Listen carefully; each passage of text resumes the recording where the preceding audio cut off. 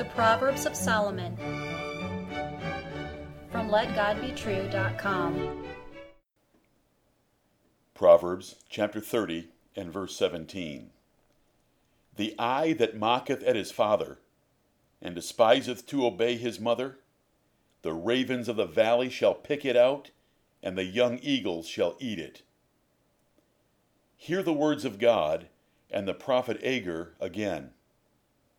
The eye that mocketh at his father, and despiseth to obey his mother, the ravens of the valley shall pick it out, and the young eagles shall eat it. How bad is a teenager rolling his eyes at his parents? God sent his answer by the pen of Agur the prophet. Birds of prey will rip out the eyeballs of such terrible children and eat them. God will make these children a public spectacle with horrific judgment for this wicked crime against father or mother. How much more the disrespect commonly allowed today? Is this proverb out of place in the 21st century? As most of this effeminate and rebellious generation would say? Listener, you must choose. Either God's inspired Bible is wrong, or his decreed statutes are right. Solomon's father David wrote this about God's laws. Therefore I esteem all thy precepts concerning all things to be right, and I hate every false way. Those words are found in Psalm 119 and verse 128. If you are one of the very rare thinking people still on earth, you know something is wrong somewhere, because the disrespect of authority at all levels and in all spheres is confusing and troubling. The change in a few decades has been great. What is the cause? What is the cure? What is the future of society without a return to honoring authority? Parents are the first authority children meet in life. If they do not learn to obey and honor parents, they will disregard other authority figures later in life. Even facial dishonor of parents should be punished. God hates irreverent looks, gestures, and attitudes toward parents. So this proverb is added to God's censure of verbal offenses against parents. Such a strong stand for parental reverence is lost today, though your grandparents knew it well. The result of rebellious, dysfunctional, selfish, and lazy young people should not surprise you. A prime theme of entertainment today, and a daily event in most homes, is flagrant disrespect of parents. This proverb sounds Neanderthal in the modern world. But it is the infallible word of Jehovah God, and the man who treats it lightly will eat the fruit thereof, trouble and pain from his children and from the Lord. Success or failure in life depends on you humbling yourself before God's word and learning his wisdom, no matter what the world thinks or says. Great men of prior generations, highly principled, noble, and of impeccable character, were never allowed the snotty and rebellious words and actions toward parents that are nearly universal today. So you should not be surprised that there is nearly a universal dearth of men and women comparable to those wonderful leaders of yesteryear.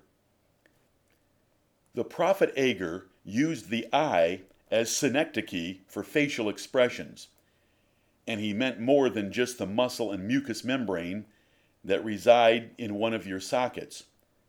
No eyeball shows disdain for authority without the heart directing it to do so. If the eyes are the window to the soul, there had better not be irreverence seen in your heart toward either parent. Mocking is haughty disrespect by ridicule or scorn. We call it rolling the eyes or tossing the head in disgust or resentment. It is now common, and any idea of punishing children's looks and attitudes was rejected years ago by most. And every one suffers the consequences by this arrogant and rebellious generation. but God hates such disrespect.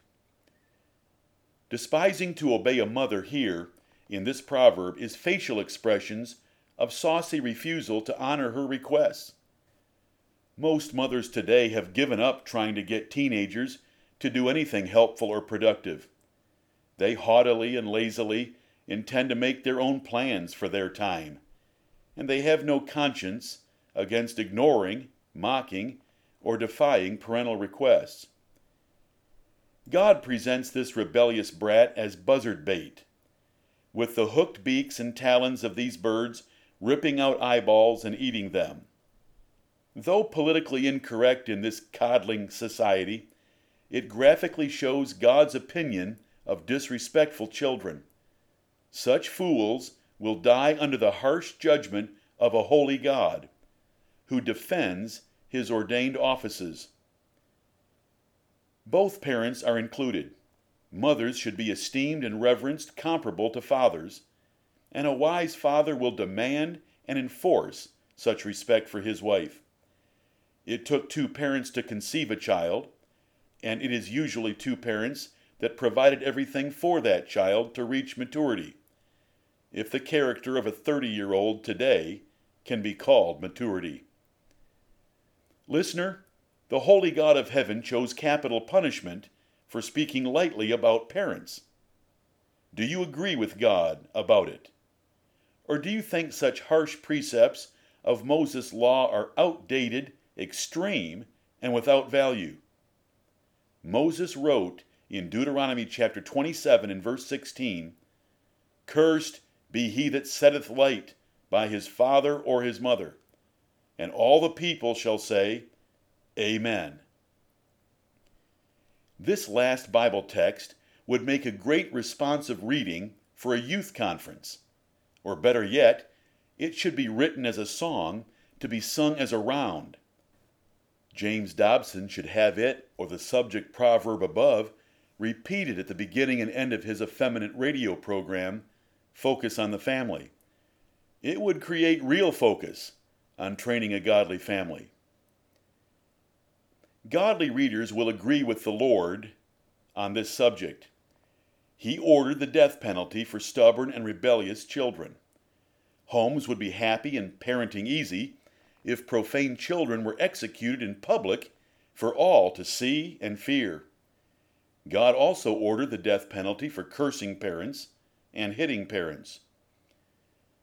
Of course, God gave these commandments to Israel 3,500 years ago, when the church and civil government were the same in Israel.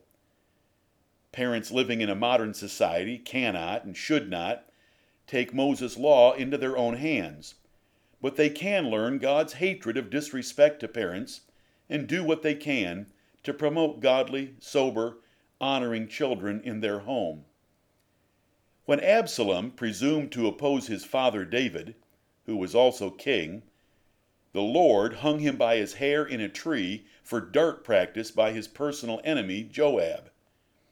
When 42 little children mocked Elisha the prophet, he cursed them in the name of the Lord, and God honored him by 2 she-bears tearing those children for their jesting.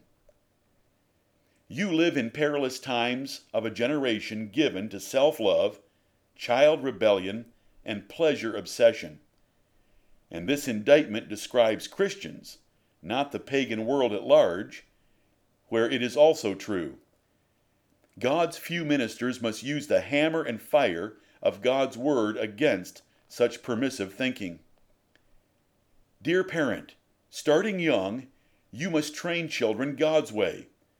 From the earliest days of conscious understanding, children must be taught to reverence parents. Even slight indications of a rebellious spirit, shown by looks, gestures, or attitudes, must be dealt with immediately and severely. There is no room for compromise on this point. Disrespectful speech, rolling of the eyes, tossing of the head, looking away with the eyes, slamming of doors, blazing eyes of rebellion, wrinkled noses, sullen eyes of disregard, saucy answers, refusal to speak, or foolish eyes of jesting disrespect cannot be tolerated. Correct it early, and your children will give you rest and peace. If you compromise, you offend the Creator and Judge of parents, and He will bring His judgment on you for neglecting your duty and mocking His laws. Fulfill your divine assignment. Prepare your children to serve nobly under all authority. They will be much happier themselves, finding that secure, peaceful, and respectful relationships are much superior to anger, bitterness, and rebellion. You will be happier as well. If you believe this proverb, humble yourself before its wisdom and use the allowable means to enforce parental honor in your home. God will bless you for doing so. Remind your children that opposite this proverb is God's gracious and incredible promise of a long and good life for honoring parents. If you are not a parent, but rather a child, or both parent and child, make sure you repent to God and your parents for any past sins of disrespect. Purpose in your heart that you will stand against this profane generation by treating your parents as God intended. Purpose in your heart that when God gives you children, you will raise them by His word. Jesus taught the honor of parents, and He repeated the death penalty warning in Matthew chapter 15 and verse 4. Paul taught the duty of parental honor twice in Ephesians and Colossians, and he assumed the reverence of fathers when arguing theology in Hebrews chapter 12. This topic is not a revoked aspect of Israel's ceremonial religion. It is God's perpetual moral law for children and parents. Since this proverb has reminded you of the honor you owe your earthly father, then make sure you honor your Father in heaven, for He is offended if you do the former and neglect the latter. He is infinitely superior to any earthly father, and He deserves infinitely greater respect and reverence. May all honor be ultimately directed up to God Himself. Amen.